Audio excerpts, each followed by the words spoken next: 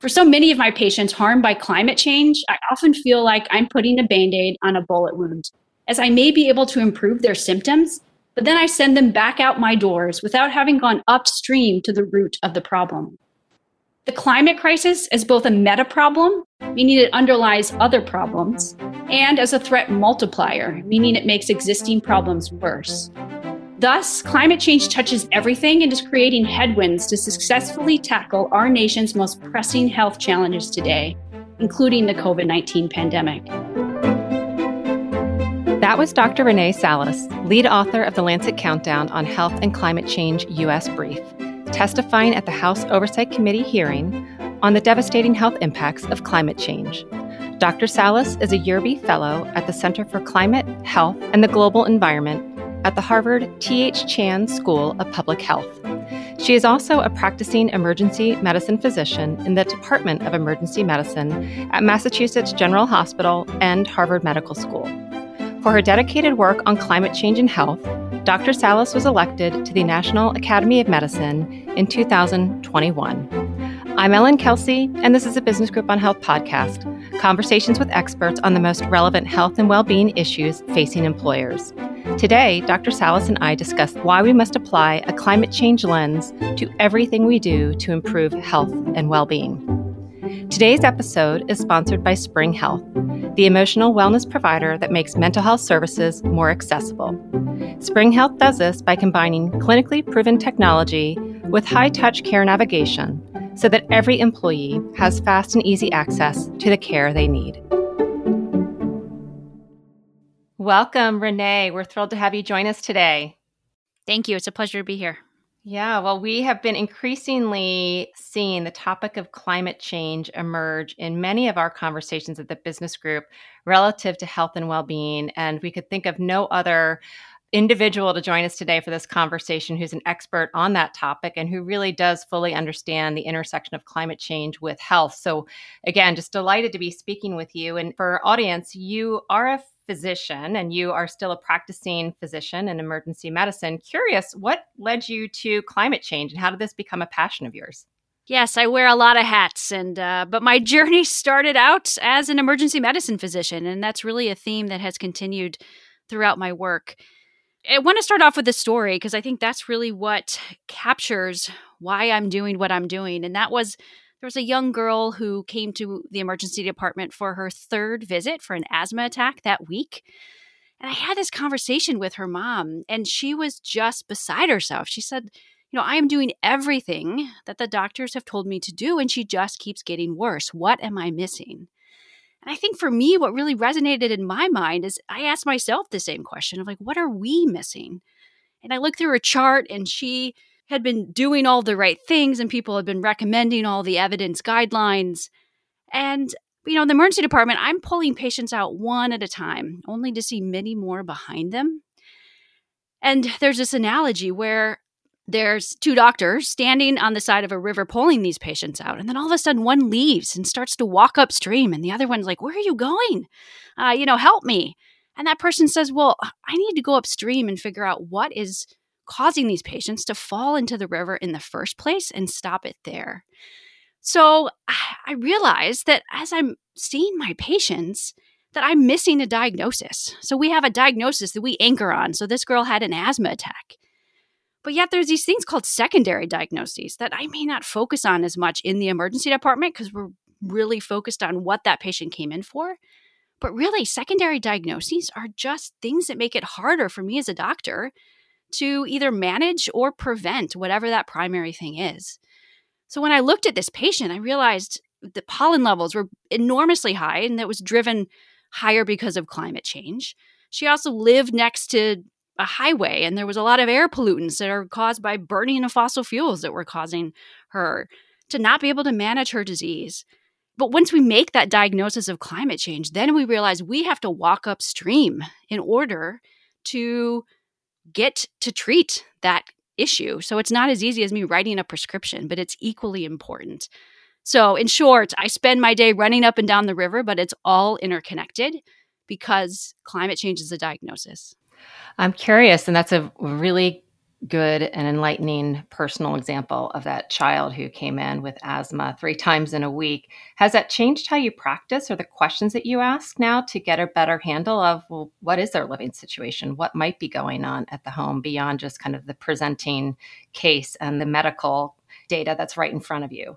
Completely. And I think in a perfect world, I'd love to sit and do detailed histories with my patients. Unfortunately, that usually the pace of an emergency department shift doesn't allow sort of that enormous detail. But I think more and more people are recognizing this and doing this in the office. For example, primary care doctors are uniquely served to be able to address some of this. Yeah. But 100%, I mean, oftentimes I feel like I'm just putting a Band-Aid on a bullet wound and then sending the patient back out into the very environment that's making it impossible for them to manage their disease and for me to help them. Mm-hmm. So the only way that I can truly embrace my commitment as a doctor, which is to improve health, prevent harm, and advance equity, is to act on these upstream problems like climate change. You also refer to climate change as a threat multiplier. What do you mean when you use that phrase? And can you give us some examples? Yeah. So really, climate change is what sometimes we call a meta problem. I mean, it underlies other problems. But it also is that term, a threat multiplier, which all it means is that it makes existing problems worse. That's really at the take-home point. The reality, though, of that is that climate change really touches everything that's important to us. And that's so true in my job. And I see that first and foremost. Well, let's talk about a concrete example. So we know that structural racism led to redlining. So that caused Blacks to live in certain neighborhoods. And those neighborhoods tend to have a lot more concrete and man-made material. Any of us who've ever stood on a really hot day and we've stood in a park under a tree, or we stood in the middle of a parking lot with nothing but cement, know there's a really stark difference between those two temperatures. And in fact, it can be 15 to 20 degrees difference between what we call these urban heat islands and really vegetated places with shade. Climate change then is making these situations for people who live in these areas much worse. I mean, there's this existing problem, but now we have even more intense heat because heat waves are becoming more frequent, they're more intense, and they're lasting longer. And that has widespread implications for health. Oh, for sure. And you mentioned extreme heat. I know there have been many various instances of climate change that have really risen to the forefront and are, I think, underscoring and driving home this connection between climate change and health. And certainly that is one that is very obvious. Can you give us, an overview of really the state of climate change in the US and globally? And in addition to extreme heat, what else are you seeing that's concerning? I think the most stark example for extreme heat is what happened out in the Pacific Northwest in June of last year. This was an unprecedented heat wave, and climate scientists actually deemed that it would have been virtually impossible without climate change. It was 116 degrees Fahrenheit in Portland, Oregon. That would be hot for where I live, let alone for an area that is historically much cooler. So you're right. I mean, I think as these events become more pronounced, I mean, it's knocking any rose-colored glasses that people may still have on about the fact that climate change is here and now, and we are the faces of it. It's not polar bears and icebergs. As far as the state, I mean, so we often, when we think about climate change, we compare the temperature of the Earth now compared to what it was back before the Industrial Revolution, so when we started burning fossil fuels. And it is now about 1.1 degrees Celsius warmer. The goal of the Paris Agreement, countries came together to say, let's act on this. Our goal of that is to try to keep temperatures to well below 2 degrees Celsius. And the ultimate goal, from my standpoint, is obviously to not go anywhere above where we are right now, because we're already seeing health impacts at 1.1 degrees Celsius. But 1.5 has sort of been thrown around as this ideal number. Again, not ideal from a health standpoint, but that we could maybe have a chance to try to keep temperatures below that. But right now, we're on track to actually hit that potentially in the next 2 decades. And so really the time to act is now, because we have to cut our emissions in half by 2030 and then get to zero by 2050. So I think about it like a patient is crashing in front of me and we have to do everything we can. And that's where we are right now. Wow. Well, and I know also in preparing for this conversation and speaking with you previously, the effect of wildfires as an example, and the Dixie Fire. And you spoke about the effects of that fire and the smoke then that cascaded across the entirety of the country, all the way over to Maine, and what that did to the air quality in places like New York City, and that patients were presenting in other parts of the country with persistent cough and respiratory issues related to perhaps the wildfire that happened on the other side of the country. So I think sometimes people see these events as, being localized to a community or a certain region of the country, and they're not necessarily connecting the dots to say that there's a cascading effect that may be invisible to them, but does actually manifest itself in real health issues to people, as I said, on the other side of the country in the example you provided earlier, which was so fascinating to me and really hits home. I don't think, I hadn't connected the dots quite as directly as you did in that very example.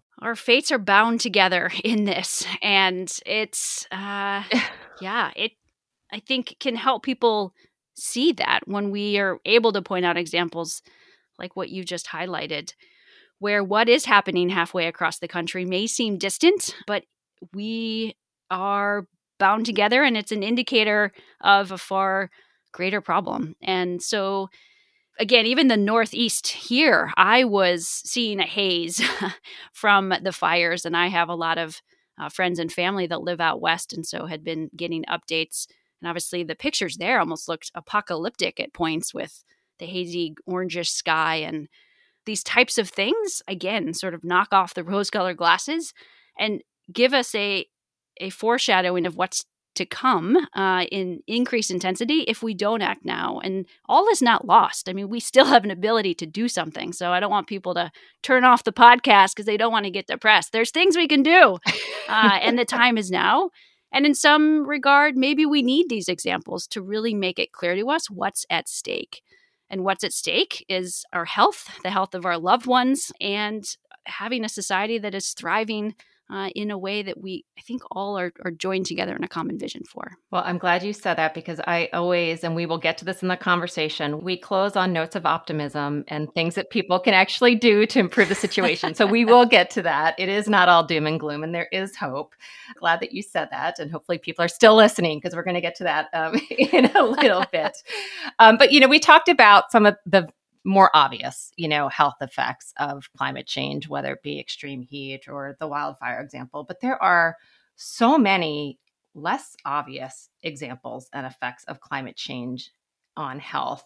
And I wonder if you could maybe walk us through some of those. I know, there's water quality, there's supply of food and crops. Give our audience a flavor of some of the items that are just as important, but maybe a little less obvious. Yeah. How much time do you have? How long is this podcast? Yeah, it's really frighteningly broad. And I'll just break it down, I think, initially into ways I think about it, and then give a few examples. Because again, we could talk about this all day, and trust me, I have, but now's not the time. I mean, first off is just to what you said, there are really direct impacts, but then there are these sort of indirect, insidious impacts that are less clear. But I think these connections are so important, because the reality is that climate change is affecting everyone's health in some way. Again, it can be as minor as you had a cough for a couple days because you had poor air quality because of wildfire smoke that traveled across the country, right? That's minor. But it is all the way to individuals who have really severe illnesses and are hospitalized and even die as a result of climate change. There's actually a study, and where the science is really evolving to where we're able to see exactly to what degree climate change contributed to health outcomes. And this study actually found that a third of heat-related deaths in cities across the U.S. in the 1990s and early 2000s are attributable directly to climate change. So that means that this heat was extreme enough that it actually led to deaths that wouldn't have happened if climate change wasn't happening. So people are already making these connections, and people are already having really severe impacts. So there's those, but then as we think about the insidious ones, I mean, I think about it in exposure. So obviously, depending on where you live, there's different ways that climate change is harming your health. And so these exposures, as you outlined, are, for example, drought is another extreme event, but it actually is contributing to this disease called valley fever, which is a fungus that can cause illness.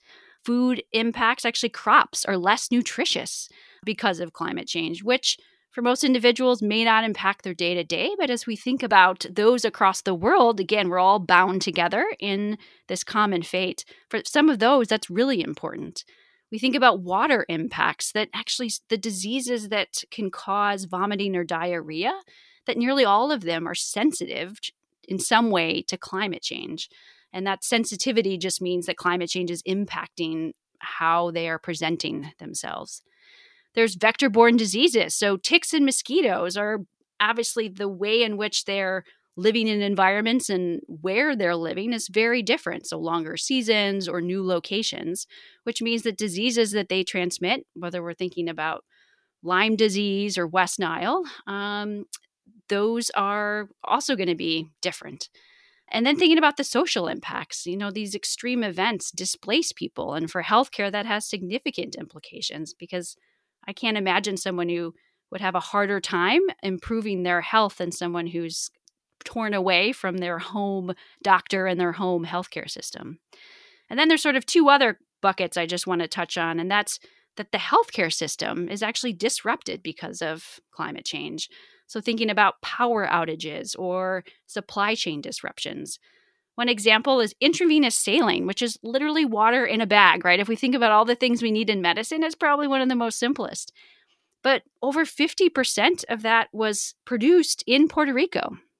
So after Hurricane Maria, which has been shown to be more intense because of climate change, because climate change is making hurricanes wetter and slower and more intense, that they had shortages. So I literally was handing patients cans of Gatorade in my emergency department here in Boston, Massachusetts, if you didn't meet certain criteria. And then the last sort of bucket is what is air pollution. And that's just really trying to step back and realize that the burning of fossil fuels is also creating air pollution in addition to driving climate change. But then that's a good thing in the sense that if we can transition away from fossil fuels, that actually improves air pollution in the short term and will begin to improve health now. Wow. The magnitude and extent is unreal. And I know you just scratched the surface there. And you didn't even mention mental health, which I wanted to ask you about. We know that there's a direct impact on mental health. Can you share a few words about that? Yeah, I think there's no doubt that mental health is impacted.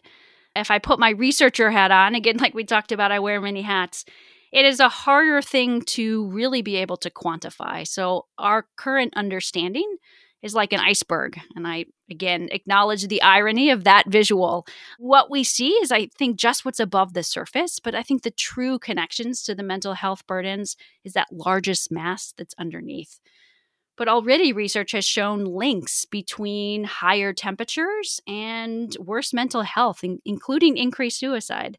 And more work needs to be done to really tease that out. And so oftentimes we find these associations and then have to dig into them more.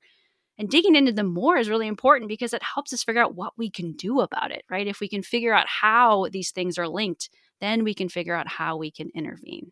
Okay. Well, I would imagine the answer to my next question is going to be everybody, but who is affected by climate change? And if you had to speak, in terms of buckets of populations, who perhaps is more acutely affected by climate change, knowing that probably none of us are able to avoid the effects. We're all going to feel it. We all do feel it. But who in particular are the groups of people that we should be especially concerned about? Well, you answered it for me. So yes, I will say everyone's health is impacted to some degree. And obviously there's a continuum along which people reside in those impacts. But just like I have yet to meet anyone that I cannot connect climate change to something that's important to them or connect it to their health, the same thing is that vulnerability really is also a spectrum. And so I like to think about it in three buckets. You'll notice three is another theme of mine. And I think the first bucket is recognizing that some people are more exposed. So if you're a construction worker that works outside, then of course you're going to be much more exposed to the elements, like hotter temperatures, than someone who works inside in an air-conditioned office, or I guess more likely these days than air-conditioned home. Then there's also the fact that people are more susceptible. Now, all that means is that some people are just more at risk, and that can be because you're young. So children are more vulnerable to certain aspects of climate change, especially we'll use heat as another example. But so are the elderly. And so as we age, our ability to sort of regulate our body temperature is altered. Those who have other medical problems can make people more exposed. If you have existing heart, lung, kidney issues, for example. And then medications that we take, if we, again, tying back to mental health, there's certain medications that help treat depression or other issues. But those also can have implications for regulating your temperature. So there's that sort of category around susceptibility. And then there's also the fact of ability to adapt. And so those who have less resources are not able to protect themselves as well. And I think that's true for so many issues facing communities across the U.S., but it's especially borne true here in climate change. So the statistic that we reported on last year, and it's that 91% of people in the U.S. have access to air conditioning. But we focused on that because we really dove in to realize that access does not actually mean that people's health is protected from heat, because you may not have money in order to run the air conditioner. I don't know about you, but for me, I mean, my air conditioning bill makes for very high electricity bills. And so not everyone is able to protect themselves in the same way.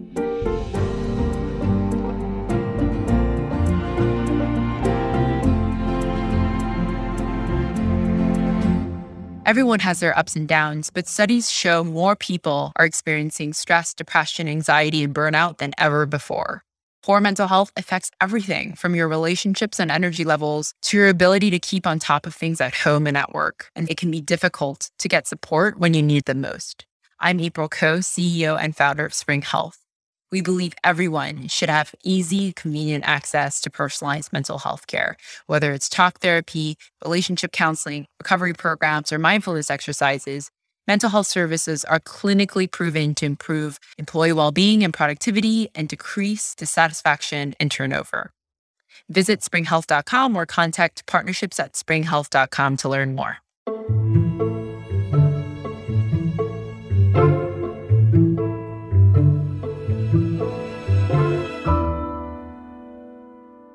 Well, let's transition to the optimism and the things we can do portion of the conversation. So at a high level, what recommendations have you or others proposed that can address the impacts of climate change on health? First and foremost, we have to get fully upstream and get to the root cause. So the burning of fossil fuels was essential for us to build our society to where we are now. But we have healthier, safer solutions now.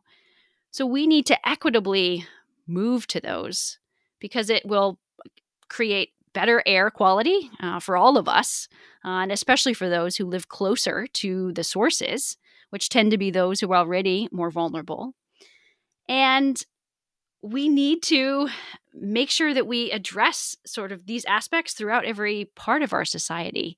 We have the solutions and the technologies we need. We just need the will to do it. So that's the ultimate prescription for health from a climate change standpoint, because it gets to the root cause and it prevents the issues at the very start. But we also recognize that we are already experiencing health harms from climate change today.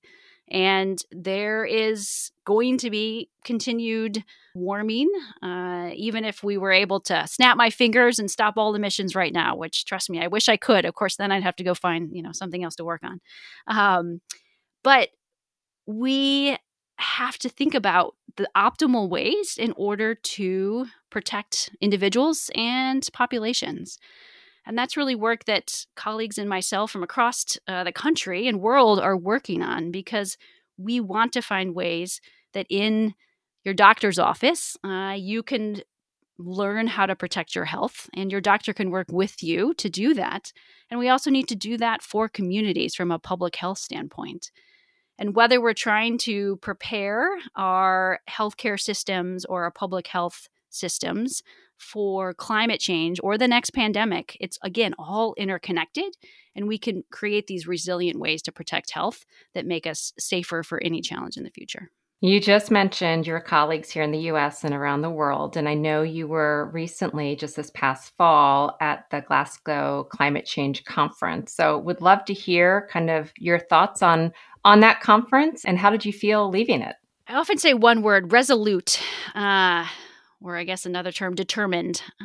We need to treat this like a crashing patient. And again, that's my analogy because it's tied fundamentally to how I approach things, and my skills and framework from the emergency department really resonate through this work. So from my standpoint, obviously, we need to do everything across the entire continuum of action now, because again, we have this decade in order to act, and it's an enormous responsibility, but I think opportunity. And what we do or don't do in this next decade, people are going to write about it in the history books. And so we have an opportunity for them to look back on what happened now and really say that we all stepped up together, hand in hand, and marched forward. And from a health standpoint, that is what inspired me most leaving COP26, is the health community is rising to the occasion. I often say we are a sleeping giant, and we are awakening.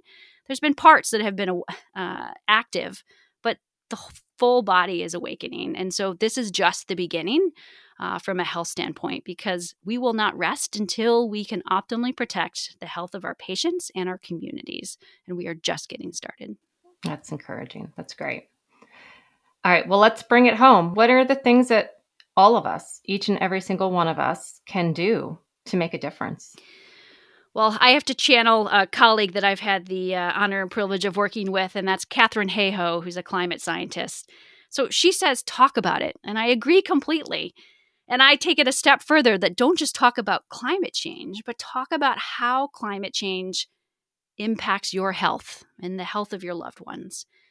Because that's what brings it home, right? I mean, I think we have seen on a scale that at least a generation hasn't witnessed in regards to how health is central to a thriving and functioning society. And we have an opportunity to ensure that health can be protected in society going forward by acting on climate change. So make it personal and make that connection to health. So talk about it with your loved ones. Talk about it with those in decision-making roles that can actually begin to have some of that influence to make these bigger, widespread changes that we need. I mean, it's very important for us to make personal decisions, but we will never achieve the scale of change that we need to tackle this in time without broad transformative change. And we can do it. And I have no doubt that we can all step forward, and we will. And we're seeing that happening. But we have to talk about why climate change is personal. That's great. And you know, our audience largely are employers and their industry partners who are working, day in and day out to improve the health and well-being of their employees and their families. And many of them, work for large corporations that operate here in the US and around the world. And they've got corporate goals around environmental sustainability, perhaps reducing their carbon footprint. They've got corporate social responsibility goals. But are there goals that you would recommend corporations and employers and their partners have around climate change specific to health and well-being, and maybe even the programs that they offer to their employees and family members? It's a great question. And I think I will start out with a framework of how to think about this. And I'm a photographer in my spare time, clearly not professionally, but I love the concept of a lens and how you add a lens to your camera, and then as you look around at the world, you see everything through that. So adding a climate lens means that you look and understand how climate change is impacting that issue or factor now. And then how will it increasingly impact that in the future? Because again, we can't optimally prepare for what we don't fully understand. And that's really a driving force for a lot of my work, is how can we create that evidence and data in order to guide our path forward. So with a climate lens, I think from an employer standpoint, I mean, one key thing that could be possible is really understanding that vicious cycle. So as an employer or a corporation, I mean, we all have carbon footprints, right? We all have ways in which we're contributing to climate change. But making that connection, that contribution to climate change, is creating a vicious cycle that is then harming your employees, the very individuals that you are, developing programs to try to help protect. And so then how can we stop that vicious cycle? And actually, by transitioning away from fossil fuels and embracing renewable technologies and other aspects, are actually protecting the health of your employees. And then I think to your other question in regards to the actual programs, I'll throw out there sort of three ideas, but I think all of this is framed around that initial concept I already talked about in regards to talking about climate change and how it impacts health. So in addition to talking about it, could you provide information to your employees that's based off the latest science about how climate change is harming their health? And I think that's where recognizing how diverse the ways in which climate change harms health here in the U.S. Really means that it may be a really tailored discussion, because there are different ways that individuals in Nebraska's health are impacted versus those in Washington versus those in Maine. And so that is another drive of some forthcoming work we're doing to try to make that easy for people to get the latest science and understand what they can do to protect their health or the health of their employees. So providing that information. Second is you can even go a step further, and not just information, but actually sending out guidelines or providing materials that may help employees protect their health. So, for example, if wildfire smoke, I think, is a key one that is really, visible to so many, depending on where you live. But as we talked about, impacts people across the country. So air filtration systems in a house, for example, can help at least ensure that when people are home, that they can have better air quality. And I know, unfortunately, we're all used to wearing masks now for the most part. And so, masks can also help if people have to go out during high particulate matter, which is that particular type of air pollution that wildfires can produce. But that can actually help make sure that your employees are not experiencing some of the health harms that can come from wildfire smoke. And obviously, you can move your way through all those different exposures we talked about and more to think about particular ways. So I think that, first off, really makes that connection clear to health for climate change. But in addition, it also protects your employees, which is, I think, fundamentally what is a driver of these programs. And then the third possibility, and again, I'm brainstorming here with you, is creating opportunities for people to connect within your institution around climate change. I think you brought up the really important aspect of the mental health burdens of climate change. And I think there is nothing that is more therapeutic for climate anxiety than action. And action can be as simple as talking about it or finding small projects that employees, especially with leadership and even as a corporation or as an institution, can do. Because if we are trying to push a boulder up the hill, we all have a role to play. Our voices are all important, and we have to elevate voices that are not heard. So echoing your voice, but also doing something. And if we're all doing a small piece, then suddenly together we've pushed that boulder up the hill. Those are such great examples. And what I love about them is that they are all practical and they're feasible. They're not these massive efforts that feel unattainable and just almost overwhelming, right? Those are things that should be, I don't want to say easy, but they're not insurmountable, and they are very action oriented and do, I think, give organizations and individuals within those organizations who are responsible for health and well-being something actionable to apply within their work. So thank you. That was really, really helpful. And impressed at your photography. You do wear many hats. I didn't know photographer was one of them. I knew about all the professional hats you wear, but I love that lens analogy as well. So thanks for sharing that. Well, Dr. Salas, thank you so much for joining us today, sharing your knowledge. Clearly, your work and advocacy in this space is critically important, and we are so grateful for you sharing your knowledge and time with us today. Again, just applaud the work, and there's a lot to be done, but a lot of hope, as you said, and progress that we can all look forward to achieving together. Thank you. Well, it was my pleasure. I really enjoyed the conversation. And as I said, we are all in this together and we can learn from one another. That's why I love these conversations because, I was learned things and thought about things in a new way, just thinking about how to best frame it for this audience. So I think my take home would be, climate change is a prescription for improved health and equity, and we can push the boulder up the hill. We have the tools we need. We just need the political will. And that comes by all of us demanding it. And so these small steps that we take really are building towards that bigger momentum of us truly seeing that we can do this, that we have to do it together. And we will be successful. And we can look back on this moment and reflect and say, wow, look what we did, and we've left a better world for our children. That fills us with a lot of hope and promise for the future. So thank you. My pleasure. Thank you.